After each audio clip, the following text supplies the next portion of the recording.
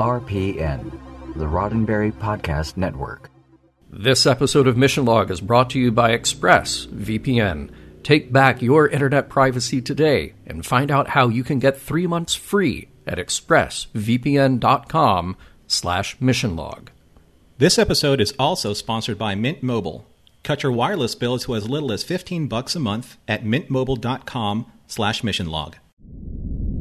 Mission Log, a Roddenberry Star Trek podcast, episode 351, Rules of Engagement.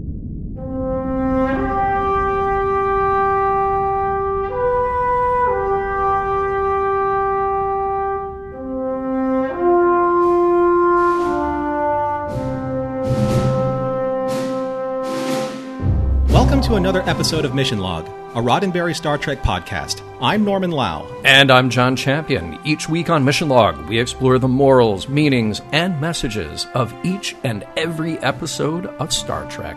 This week, Rules of Engagement, otherwise known as A Few Good Klingons, where John and I discuss whether or not the words honor, code, loyalty are in fact the backbone of an empire meant to stand for something, or just used for a punchline when needed.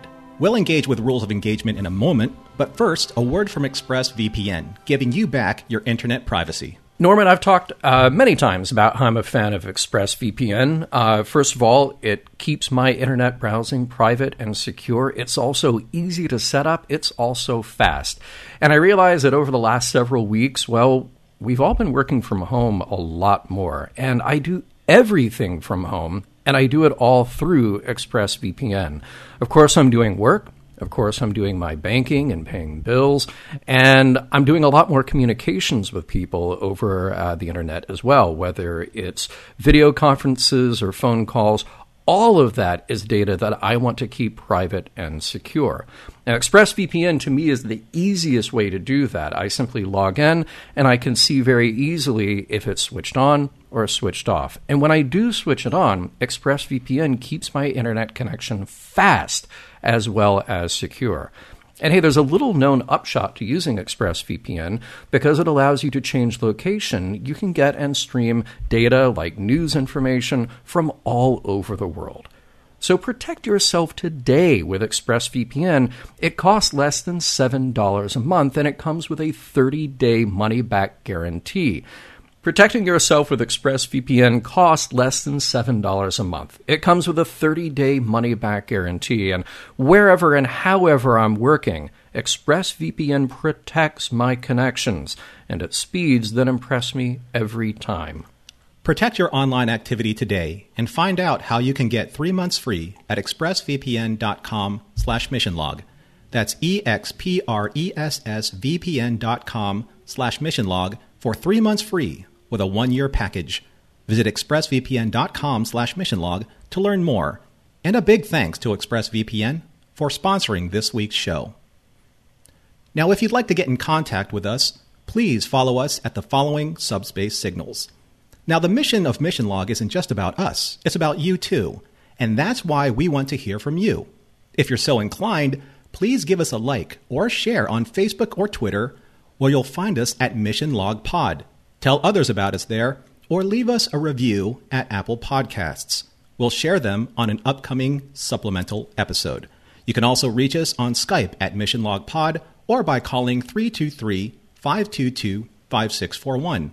Our email address is missionlog@roddenberry.com. And remember, we may use your comments on an upcoming episode of Mission Log. Now, I've been advised by legal counsel that I have gone over my allotted time, and I must relinquish the floor for Mission Log Trivia with John Champion, Esquire. Thank you, Norman. You'll hear from my attorney about that. Today's story, Rules of Engagement, was written by Bradley Thompson and David Weddle. The first story credit that we have here on DS9 for these two, and it's an interesting circumstance that got them here and, well, signed on for many episodes.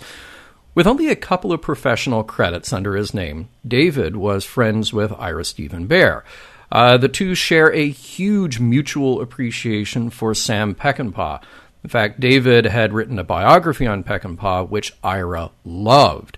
And since a lot of this business is who you know, David was offered a job on the writing staff for DS9. At the time, he managed to convince the staff to hire his writing partner, Bradley Thompson. David had a tour of the DS9 set with Ira, and Ira convinced him to pitch a story. It turns out, in this case, a story inspired by the real-world incident of Iranian airliner 655, which was shot down on accident by a U.S. Navy ship. Now, this writing team worked out just fine, and Bradley continued to write with David, while David took on even more story and script credits on his own. They both continued to work together on Ron Moore's Battlestar Galactica right up through his show for Apple TV, For All Mankind. Speaking of Ron Moore, well, the teleplay is credited to him. I mean, sure it is. There are Klingons at the center. That's not always Ron's purview, but it's pretty much always a good bet.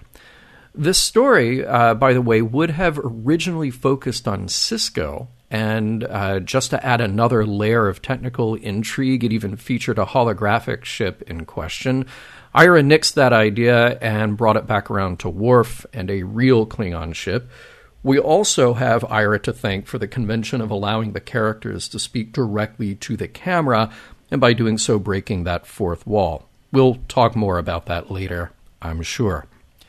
This episode was directed by LeVar Burton, and here's LeVar really putting in the overtime hours as a director on DS9. We just reviewed his episode Bar Association, and he will be back for 6 more episodes here, then on to Voyager and Enterprise.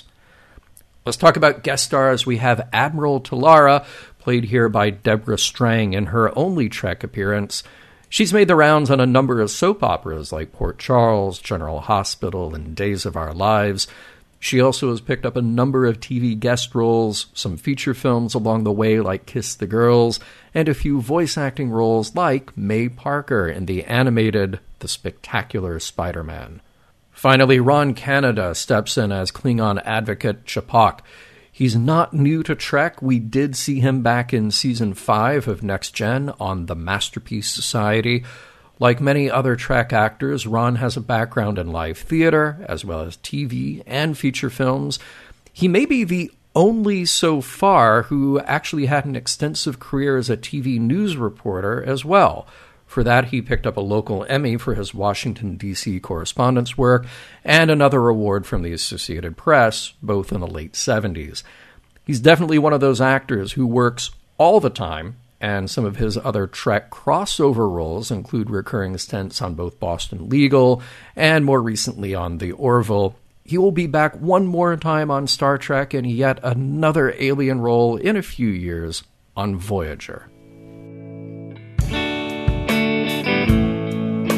In the criminal justice system, Worf is represented by 2 separate yet equally important groups, the shapeshifter who investigates crime, and, well, Captain Sisko. This is their story.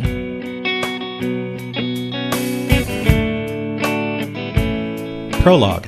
With Bat'leth in hand, Worf races towards the bridge of the Defiant, only to be met with the horror of seeing his crew, their bodies charred and bloodied, slain by the hands of a Klingon boarding party who have their Bat'leths raised in triumph and chanting in victory. As he enters the bridge, Worf comes face to face with the lifeless gazes of several dead Klingon children. As he cries out in terror, he soon realizes that he has awakened from a nightmare and is in one of Constable Odo's holding cells, awaiting trial. Act 1. In Deep Space Nine's wardroom, Vulcan Starfleet Admiral Talara calls the hearing to order. The Klingon Empire has requested Lieutenant Commander Worf to be extradited for trial on charges of murder. Representing the High Command is Klingon advocate Ch'Pok, who states that on stardate 49648, while in command of the USS Defiant in the Pentath system, Worf deliberately fired on and destroyed a Klingon transport ship, murdering 441 civilians in the process. Ch'Pok's goal is to prove that Worf's gross negligence of command and lack of moral judgment was due to his inherent Klingon bloodlust for combat.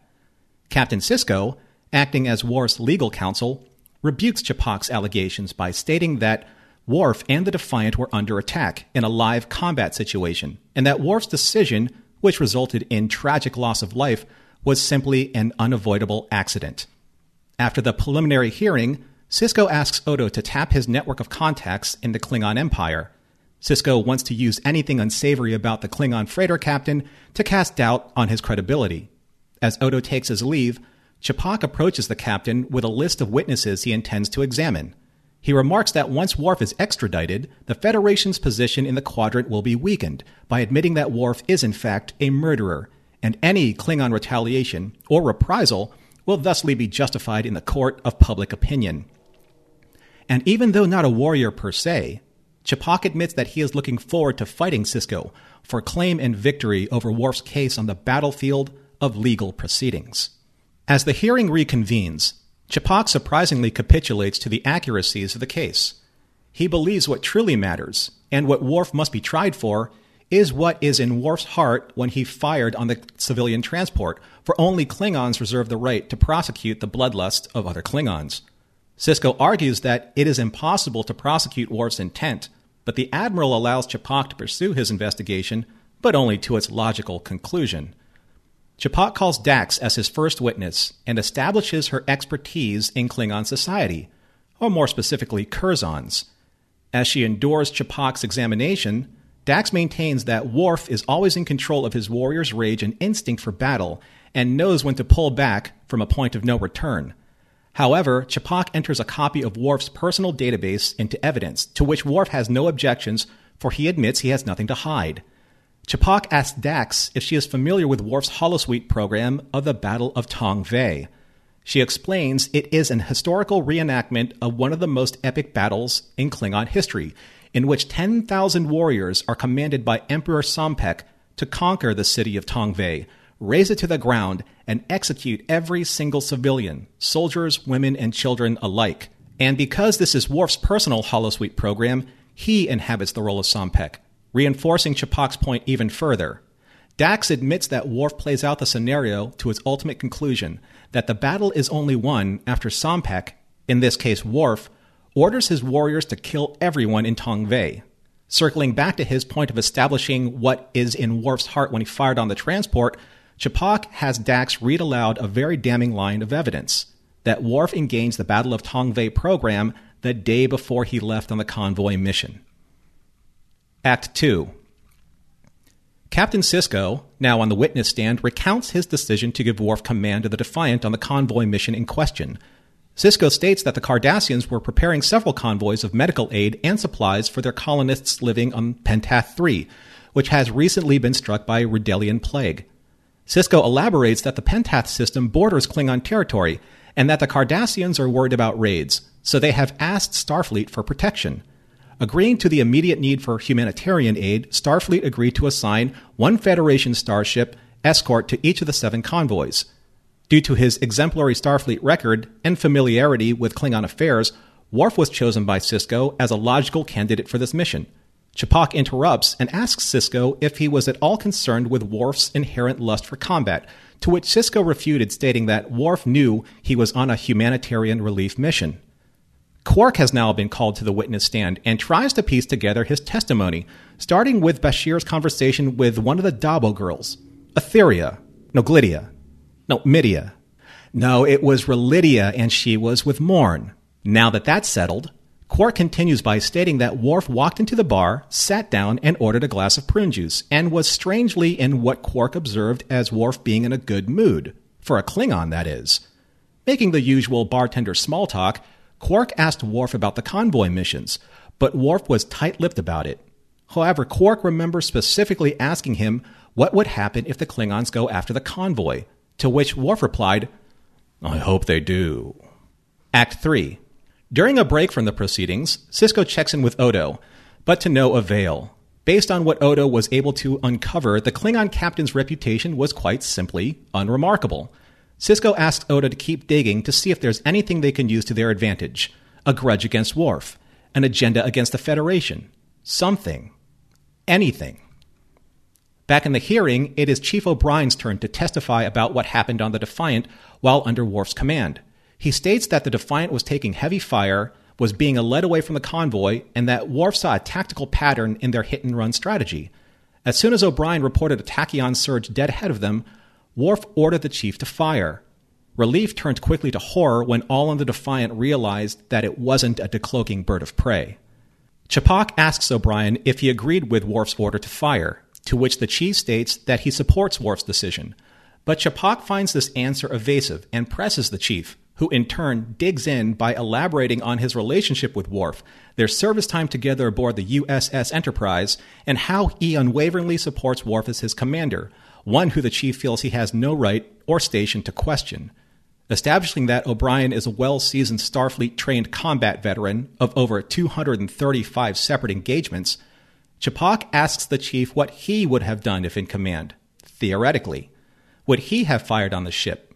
To which the chief said no, but with a caveat that he wasn't in command that day, and that things look different when sitting in the chair of command.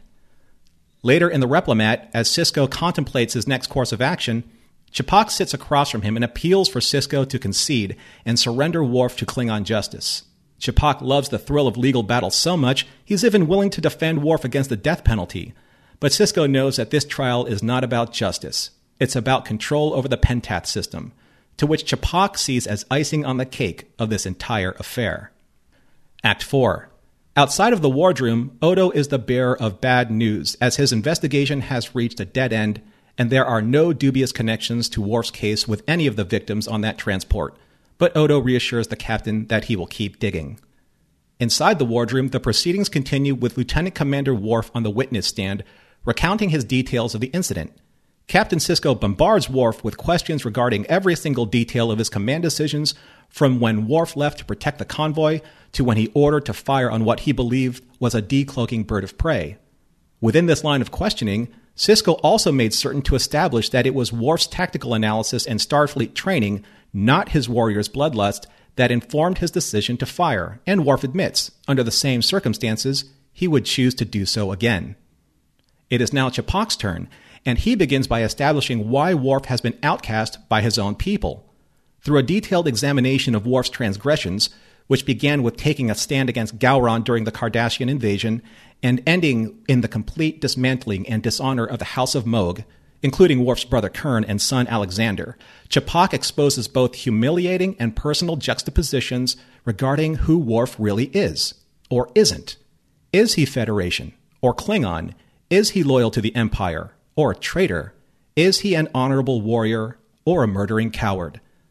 Amidst the objections and protests of both Sisko and the Admiral, Chapok pushes Worf over the edge, telling him that Alexander will only ever be known as the son of a coward who murdered innocent children just to prove his quality as a warrior.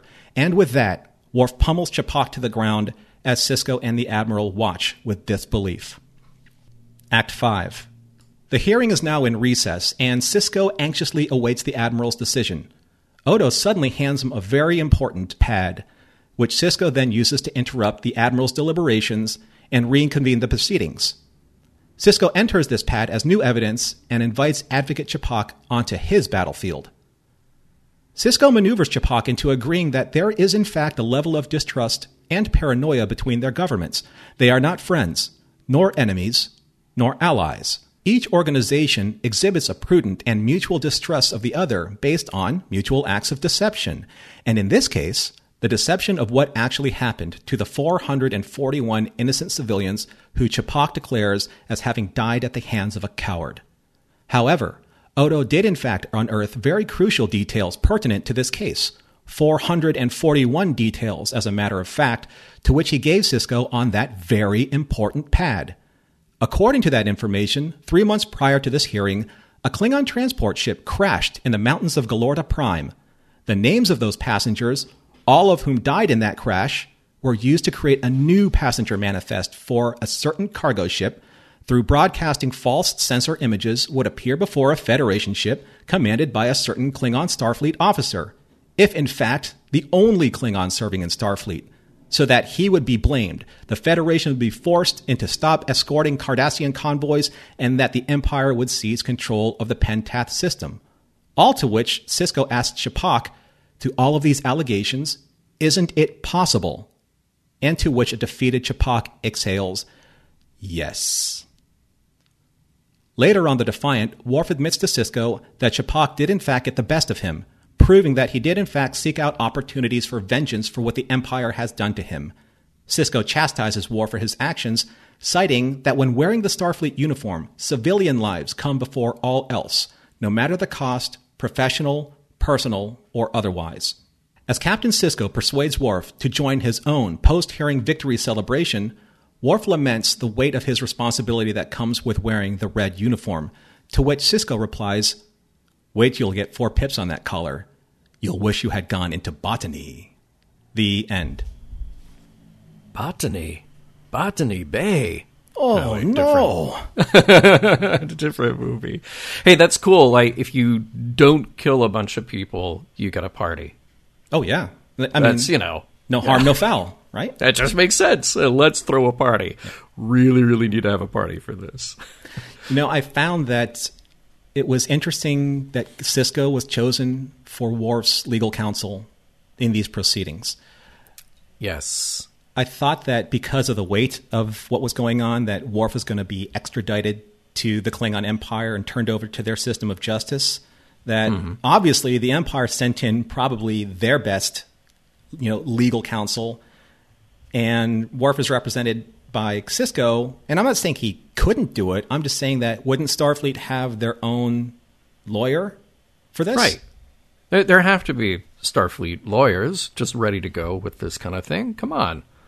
I mean, where's Samuel T. Cogley? He's still practicing somewhere. He's got to be. That's a deep cut reference. Awesome. Yeah, that is. Although, Ch'Pok is so well suited for this. He should actually have his own show. I think it should just be, Ch'Pok, Klingon lawyer, coming to NBC this fall. That should be totally a thing. Well, also I felt that Ch'Pok, I believe that the odds were stacked against him because when you think about it, he has to travel to Deep Space Nine. He has no allies on the station, and he walks into a wardroom, a makeshift courtroom that has one Federation legal counsel that represents Worf, and also a Federation admiral he's residing over the proceedings. Isn't that less than objective? Right. Yeah, I did wonder how you justify that. I mean, yes, Worf is a Starfleet officer, Starfleet being this sort of quasi-military thing. What channels do you have to go through to say, no, he's ours now? You'd have to have some cooperation from Starfleet, but it does seem like the scales are a bit more tipped in Starfleet's favor, and therefore Worf's favor in this. You just have to assume that they're going to do the right thing here. It is a little strange. Unless, of course, that because the Admiral is a Vulcan would be dispassionate against anything but the facts. Although she is not always dispassionate. I actually had to go back and go, all right, wait a minute. She's definitely Vulcan, but sometimes her ire gets raised a little. I was kind of surprised there with that. I thought Ch'Pok had this line, it's a matter of pride for the Federation that Starfleet officers never lie or commit fraud. And I thought that's so cute. He must have watched Justice, and the words of Wesley Crusher really affected Ch'Pok. He must be like, yeah, that's right. They don't lie. And at the same time, whoever has the bigger guns wins the bigger legal proceedings. Yeah, pretty much. Yeah. All right. You mentioned it in the recap, and I love it. Bashir talking to the Dabo girls. and Quark telling the story, and then made even better by incorporating Morn into the bit. He almost spoke. What a tease.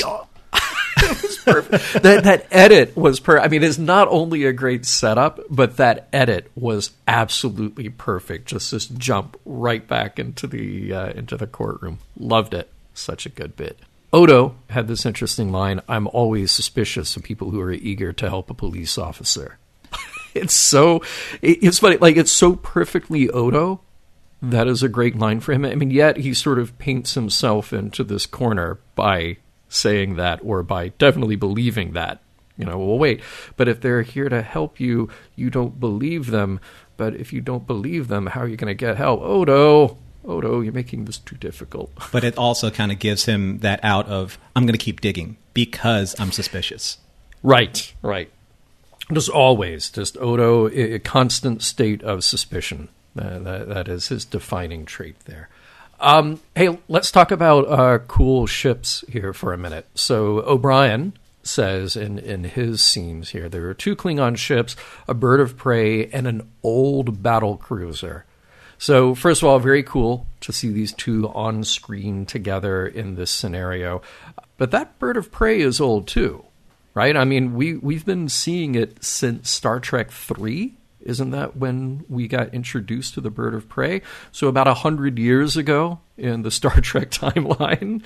And the battle cruiser is old too, although there have been many variations on that design in different time periods. And in this era, they generally have that green tinted paint job to sort of reflect the way that the bird of prey looks.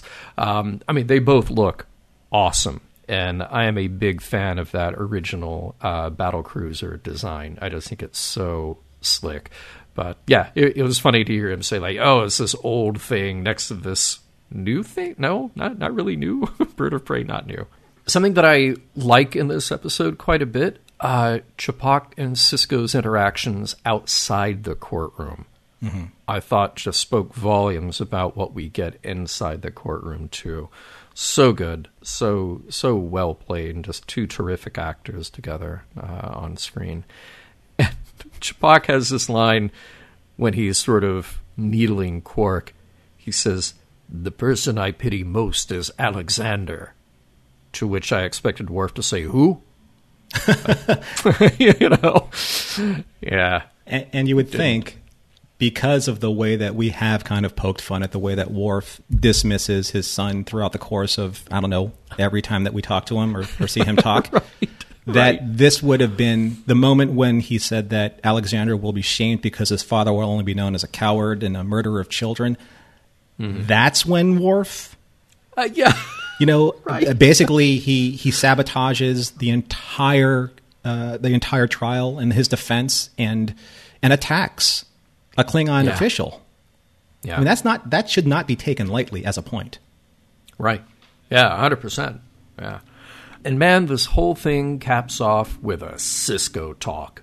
What that is quite the talk. And I love how he leads Worf into it. That was your first mistake. What was the second? Mm-hmm. I mean, boom! Oh, it's just so good. But then because it's like the feedback sandwich at the end. It's like, oh, hey, you're going to earn that extra rank pip, and one day you'll be captain. And I thought, oh, how cute! We're finally setting him up for Captain Worf. I can't wait until we get there in the series. Eventually, agree. Yes, still waiting. I wanted to spend a little bit of time talking about probably the best part of this episode, and that's Ron Canada.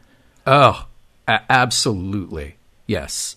I mean, Ron Canada, even though he's acting behind all of the Klingon makeup applications, if you really watch his performance and really just soak in like what he is doing as this advocate, I think that his performance is remarkable. And it's just a pleasure to watch. And there's this, even though he's not a warrior per se, he still has that warrior's instinct to try and beat down his opponent and make them submit and to claim victory over whatever you're arguing about. He could be debating over the color of the sky. Like he said, I would actually advocate for Worf against the death penalty because I love the verbal fighting so much that this is me as a warrior. Yeah. He's a warrior in the courtroom. Mm-hmm. Absolutely. Yeah. See, that again, that's why I think he just has to have his own series. I would watch that, man.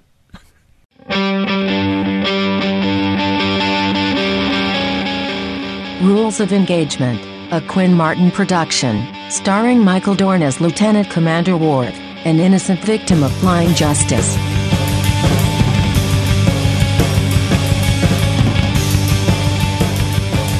We will re-engage Rules of Engagement in a moment. But first, a word from Mint Mobile. Hey, it's 2020, and I've got a question for you. Mm-hmm. Have you been looking at your wireless bill lately? Because it's just a hunch, well, maybe not a hunch, maybe the actual truth, that you're probably paying too much. Yeah, You're probably paying too much on your wireless bill. So look, network coverage is better than ever. I mean, no matter who your wireless provider may be. So why are you paying more for the exact same service? That's where Mint Mobile comes in. They can cut your bill down to $15 a month for the same premium coverage. Now, I know that you're probably thinking this is too good to be true, but believe me, these guys know exactly what they're doing. Here's the thing. With your current wireless bill, you're not just paying for the service. You're paying for expensive retail stores. You're paying for marketing and overhead and all the other expenses that come along with it.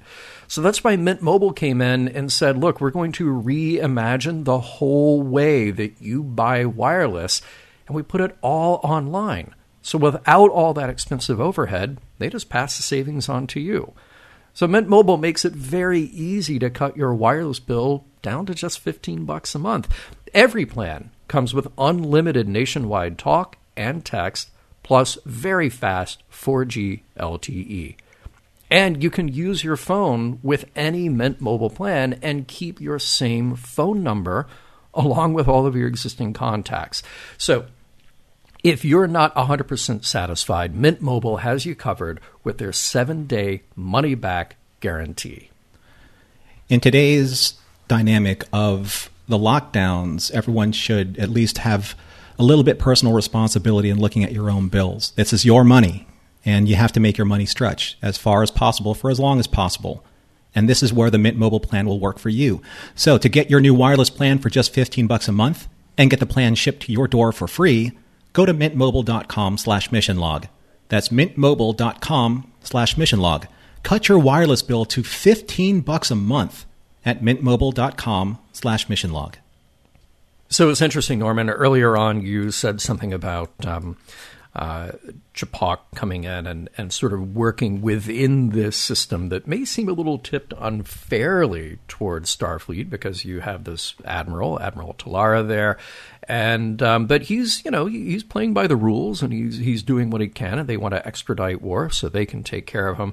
But I part of me just wondered, is this whole thing a little out of step for Klingons anyway? I mean, look, we know that they have lawyers, and they had this show trial in Star Trek VI, which I think is just one of the great scenes out of a great Star Trek movie, no matter what.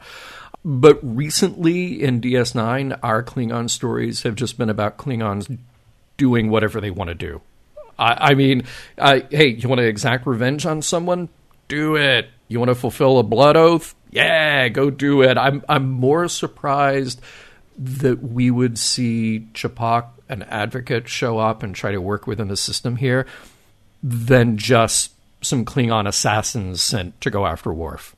You know? I mean, like, either way, I'm just like, yeah, sure, they would do that. These are the Klingons that we're seeing now. You know, I was thinking about this more and more and more, and I'm wondering what about the Klingon culture isn't sitting well with me right now. And it was the same thing, albeit, treated differently and written differently, but it's the same thing that we talked about with the Bajorans saying that the prophets will it. In this case, it's honor deems it. Honor requires it.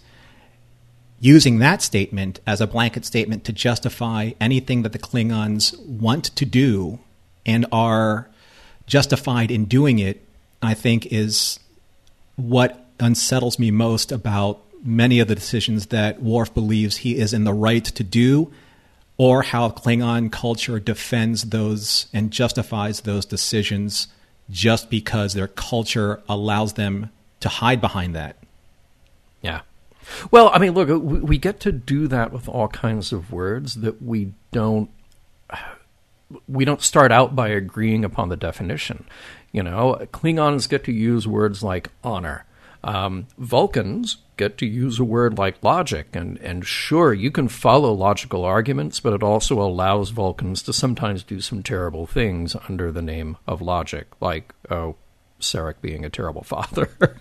Or, we talked last time about faith and how this is a complicated word that has different meanings for different people, and the unfortunate thing is it just allows interpretation to completely run free and justify some really bad decisions. Again, all of this is reflective of human values and the human experience, and we humans do this all the time. We can wrap up something in a word like patriotism or whatever, which means something different to different people, and yet you can say, well, I did this because of this reason. And if you challenge me, well, you're just against that entire concept. Well, you just don't get the entire meaning at all, you know. I like there are some great lines in this episode for sure. This is not a fight; it's a search for truth. So I like Sisko laying down exactly what the position is that he's taking on this, and yet at the same time it is a fight, and he's up against somebody who's playing by a different set of standards and a different set of rules. And those rules and those standards I thought were very interesting. So Ch'pak says, we Klingons are not concerned with matters of fact or circumstance. What matters to us is what was in Worf's heart when he gave the order to fire. Sisko counters with, we can't put a man's heart on trial. It's a subjective issue that cannot be reasoned in a court of law. Now, I found that to be super interesting because Sisko's right, and from our human understanding, and particularly from the 20th or 21st century point of view in the Western world, how we carry out trials and how the criminal justice system works, he's right. We are simply looking for truth. We're not looking to expose what was in somebody's heart. However, I think those things are very difficult to separate. When you're dealing with, a jury of human beings who get swayed by emotional arguments very easily because they're human, we do often ascribe intent and motive behind those things, even when we're saying that we're not. It just seems to sort of come along with the territory. Whether it's a right thing or a wrong thing to include there, there are places that have hate crime laws, which I think is very interesting. I think there are excellent arguments to be made about how those are implemented, because you are calling out somebody for the motive behind why they did something, why they injured or killed somebody else or vandalized or damaged property or whatever as a hate crime. However, it's an interesting question to also ask, is it correct to prosecute and punish somebody because of the intent? Does that make that any different from the crime that was actually carried out? I don't have the definitive answer on this, but I know that whenever this sort of comes up in the news, that it is an interesting question to be able to play with, to say, well, yeah, we can ascribe intent, we can ascribe motivation, but does that complicate things? Instead of just saying a crime was committed, all we're really interested in is just figuring out the truth of who did what and how they then get punished.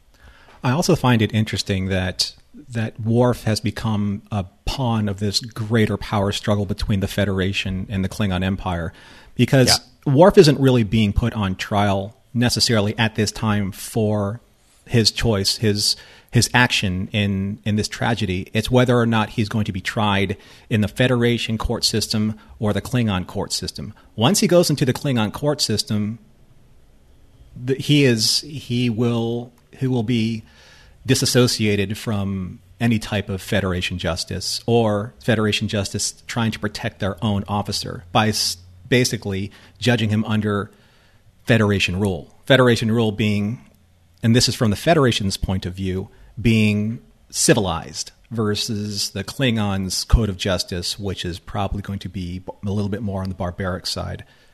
That being said, this is all really about saving face and expanding one's sphere of influence.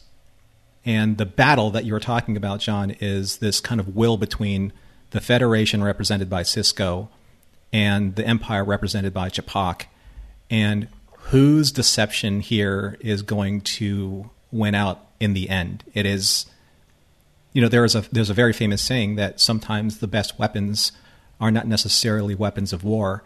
It's weapons of words. And that's what's happening here. It's like, who has the better weapons? But it still doesn't work for me because there's a Federation admiral that's overseeing the entire proceeding. All right, here's a question for you, because when the big reveal happens that the ship didn't have those people on it, that the names were faked, they were from another accident long before, do we assume that Ch'pak did not know this? Because I think it's fair either way. I think it's fair to say that this is new information to him. He's just there doing the job to the best of his abilities. But he is also a pawn then in this, well, quote, conspiracy, to frame Worf and to extradite Worf so he can be punished just for being, an enemy of the state. So you look at this and say, all right, Ch'pak didn't know about it, but it's convenient that he can be manipulated and then manipulate the machinery of justice to get Worf out of there to do what we really want to do to Worf. But whether he knows about it or not, a certain level of higher-ups, a certain level of people within the Klingon Empire orchestrated this. They figured it out. So get Worf to wherever he's going, it doesn't matter at a certain point. It's all a show anyway. It's all a show trial no matter what. It's just a way to get Worf back there to punish and kill him. I think that this whole situation was operating at like Obsidian Order Tal Shiar levels of conspiracy. Yeah. Because when you really look about it, if the Klingon Empire wins all of the agendas that they have put in motion, that means that they extradite Worf and they can end the House of Mogh, and Gowron wins unequivocally. He erases the House of Mogh from history. Worf being the factor in there. And then they win the Pentath system, because then the Klingons are going to be able to move in because the Federation will be shamed out of defending that position against the Cardassians, because, like Ch'pak said, any reprisal by the Klingons is just them revenging themselves against this tragedy. So it's win-win. If they only lose 1 point, it's still a win. They either get Worf or they get the Pentath system. I don't think that they were factoring on lose-lose. I don't think that they were factoring on Odo finding that connection. And I think that's why that final scene where Odo's like, take this pad, it's really important. And I don't trust anybody that's willing to give me information so easily. That was the red herring for Odo, and he was sniffing out something false, and he was like, no, you're just giving it up far too easily for me to trust this. Yeah. And I think that's the thing that the Klingons didn't expect. They didn't expect Odo to be the one to flip their strategy. And I do think that Ch'pak was caught unawares, because it's either Ron Canada's that good of an actor or didn't interpret the meaning behind his script. But when he was like, a what?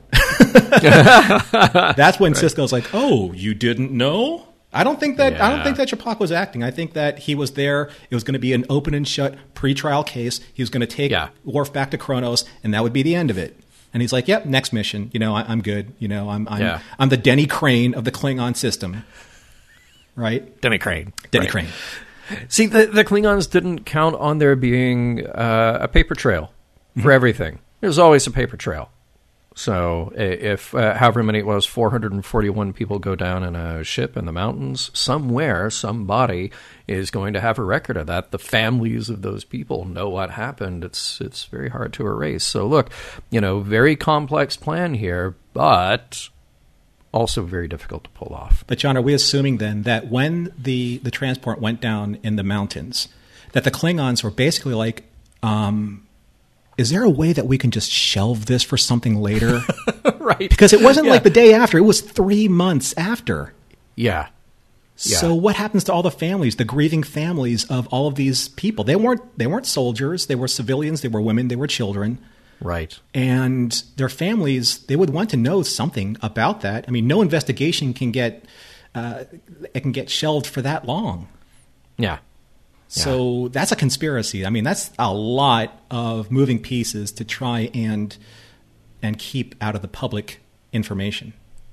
Well, I think at best you have to figure the Klingons not all right. Look, this happened on our turf with our ship. We might have a record on this. We might be aware of the grieving families and all of the aftermath of that crash. But somebody at a space station way off in the Bajoran system, they're not going to know the names. They're not going to follow up on that. I mean, for incidents that have happened where there's been a crash or whatever, we definitely don't know the names of the people who were in a crash in, somewhere on another continent. So maybe, just maybe, they thought it would get overlooked, but they weren't counting on Odo and his keen sense of investigation. One of the things that probably the sticking point in this episode that just really did not sit well with me was Worf was so easily emotionally manipulated by Ch'pak to the point where he lashed out against him physically, proving Ch'pak's point that Worf has this inherent bloodlust for combat, that when he's challenged, he chooses violence over any other action.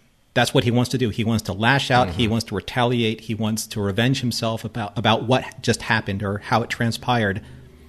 And that was it. Ch'pak literally had the right to try Worf on that alone. You attacked an official in court, right? So why did it just kind of poof, just go nowhere? Yeah, I mean, that is a good question. Because it's like, hey, I'm going to prove that you're so Klingon. I'm going to corner you so you have to attack. Therefore, hey, I'm right. You are so Klingon that you attacked me. Yeah, and then we're moving on. Right. Like literally when Worf gets up and beats him down with really nice martial arts, Klingonese stuff. Oh, sure. Yeah. It's like that's exactly why they are there. That's exactly why Ch'pak is arguing his point, is that Worf is a warrior and he chooses violence over reason. Period. You could not illustrate a point more clearly than that at that moment.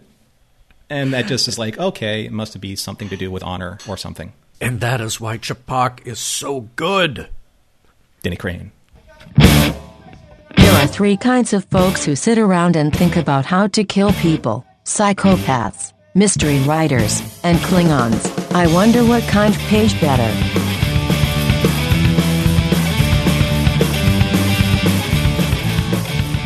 So in the tradition of Mission Log and what we do, we take a look at all of the aspects of what we've discussed, very much like the trial or the pre-trial sequence that we have seen here in Rules of Engagement, and see what is the truth, what matters most, and did we get to a point of understanding? So, John, how did you feel about this episode, the morals, the meanings, the messages, and does this episode hold up for you? Are you asking me for my closing argument, sir? Well, I am, sir. Here we go.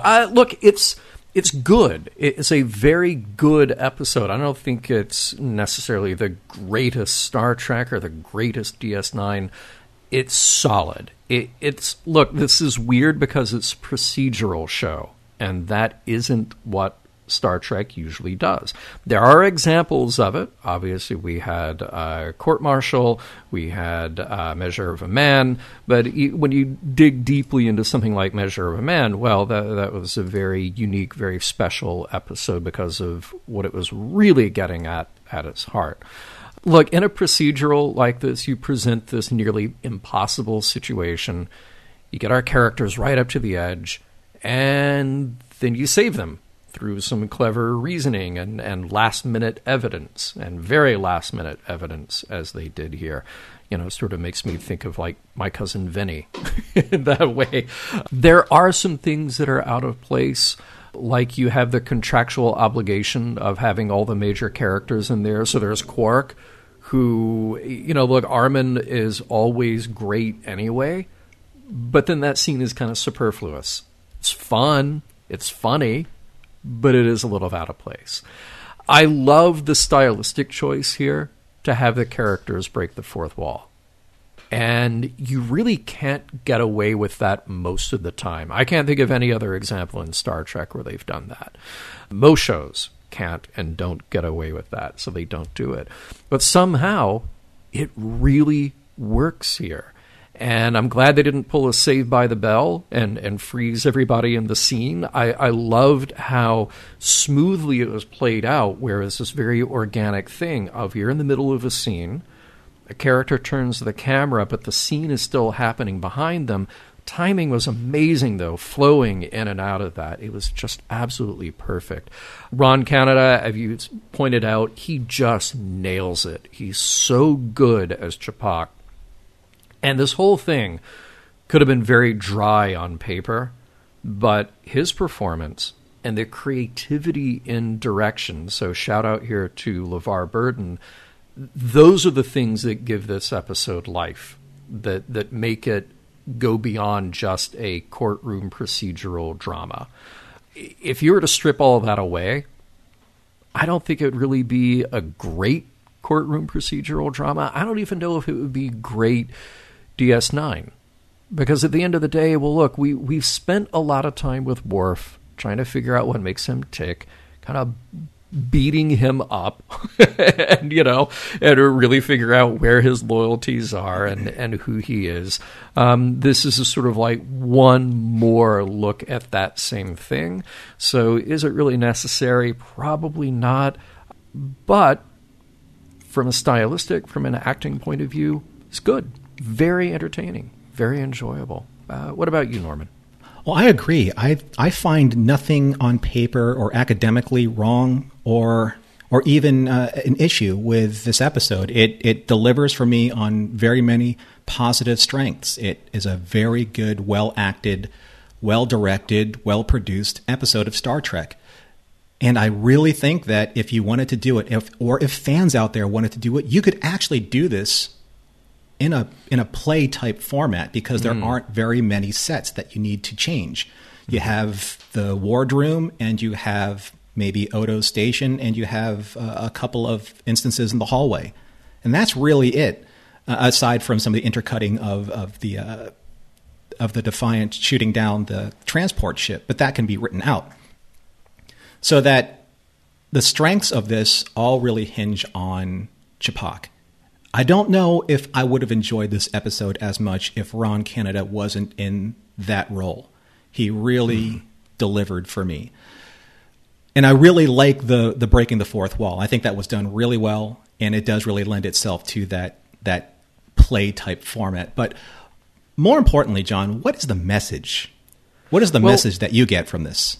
Hey, before we get to that, I'm going to challenge you a little bit here. Oh, okay, sure. You said something there in your assessment about how this is really strong Star Trek, and I agree with you that this would work well as a play, and I love episodes like that where it's very intimate and it just relies on the strength of the actors. We're not relying on special effects. We're not relying on huge mythologies or anything. It's just like get to the core of it, get to the heart of it, and who these people are and how they interact, right? That to me is the soul of the drama here.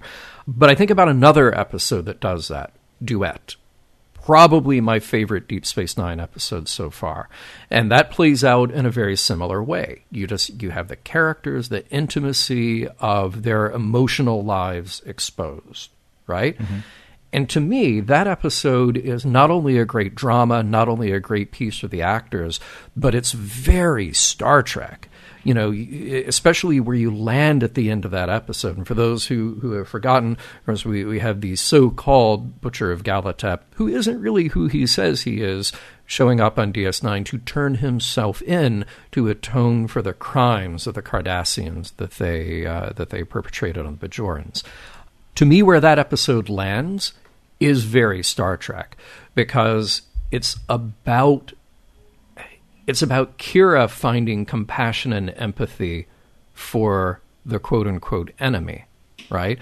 And this tragic ending that we have for Maritza, yes. Yeah. So that tragic ending that we have for him really says something about compassion and understanding who the enemy is, that maybe the enemy is a person who deserves some understanding. So to me, that had a very Star Trek message in it. I'm curious, and maybe this is a segue to the morals, meanings, messages. What is the message here that says to you, that this is very Star Trek, because I think it's very good. I think it's very good drama. I think it's performed very well. I think it's directed very well. I think there are some revealing things about Worf that have already been revealed. So where is the Star Trek here necessarily? Well, I think it's in the idea of Worf trying to wrestle with living in two worlds, trying to find out his role in both worlds, the best of both worlds, if you will. Because if they spent more time, and I'm not saying that they did it perfectly, and if they did do it with a little bit more nuance, I think that would have been more to the Star Trek mentality that Duet was. Because Duet, the ending in Duet is, bar none, one of the best endings of Star Trek or of TV I've ever seen. The way that they subverted Maritza's and Kira's story.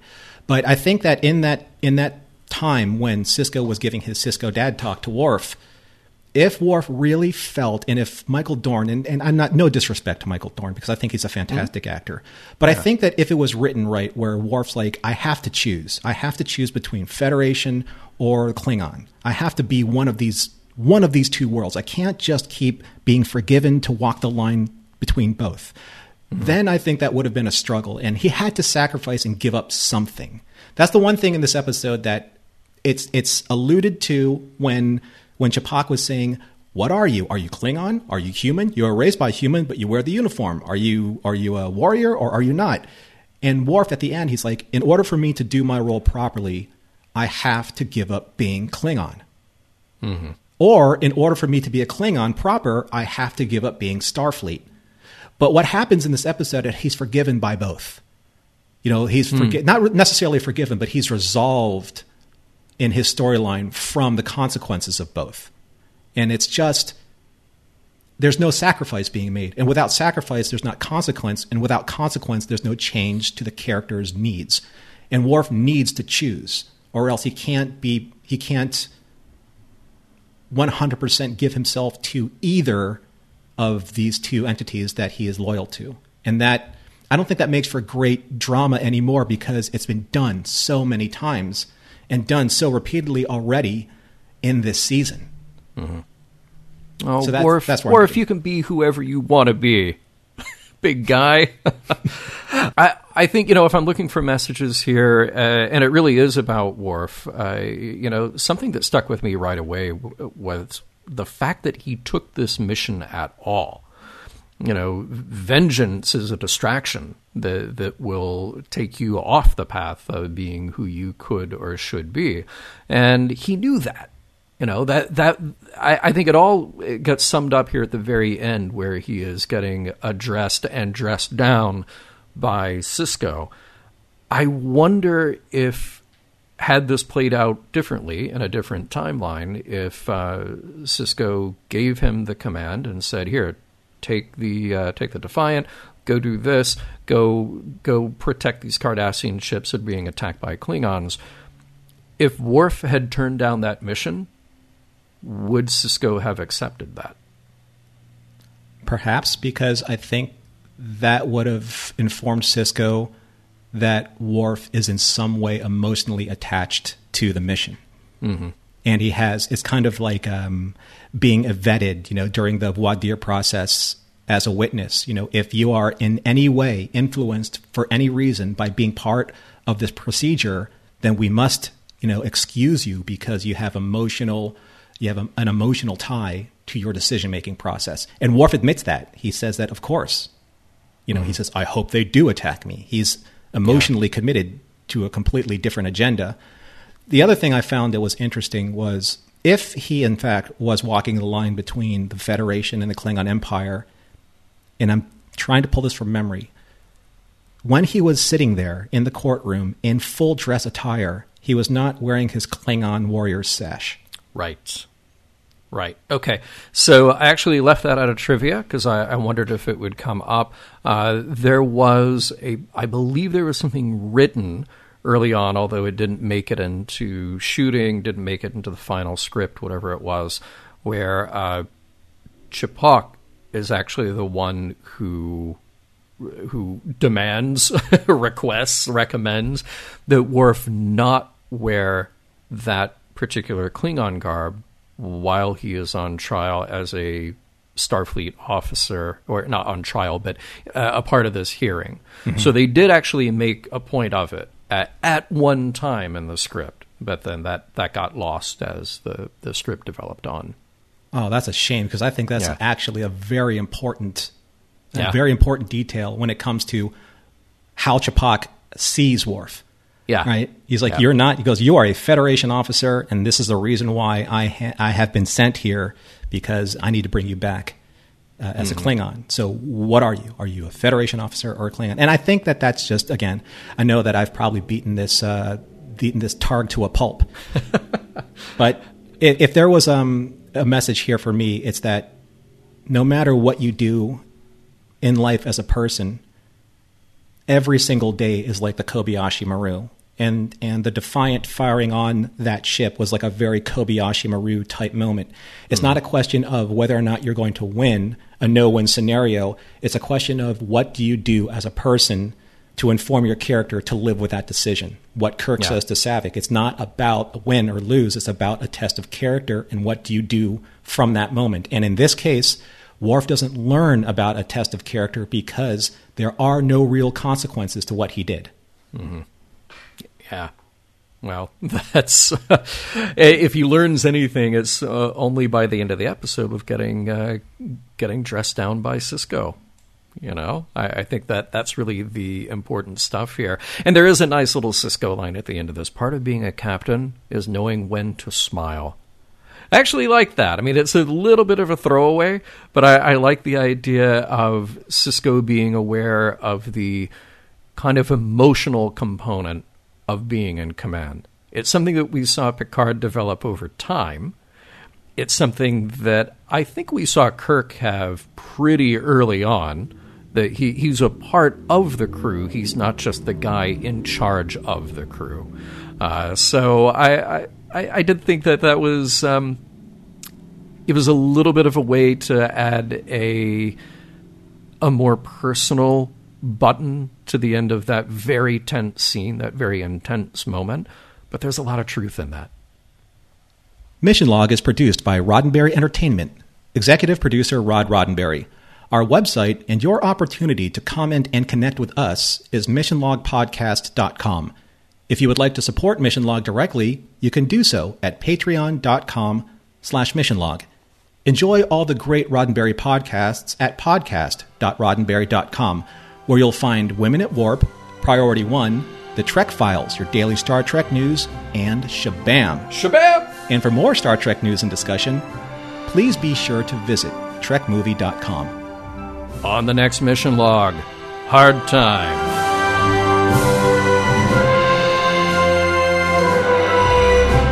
There are 8 million stories in the Naked Quadrant. This has been one of them.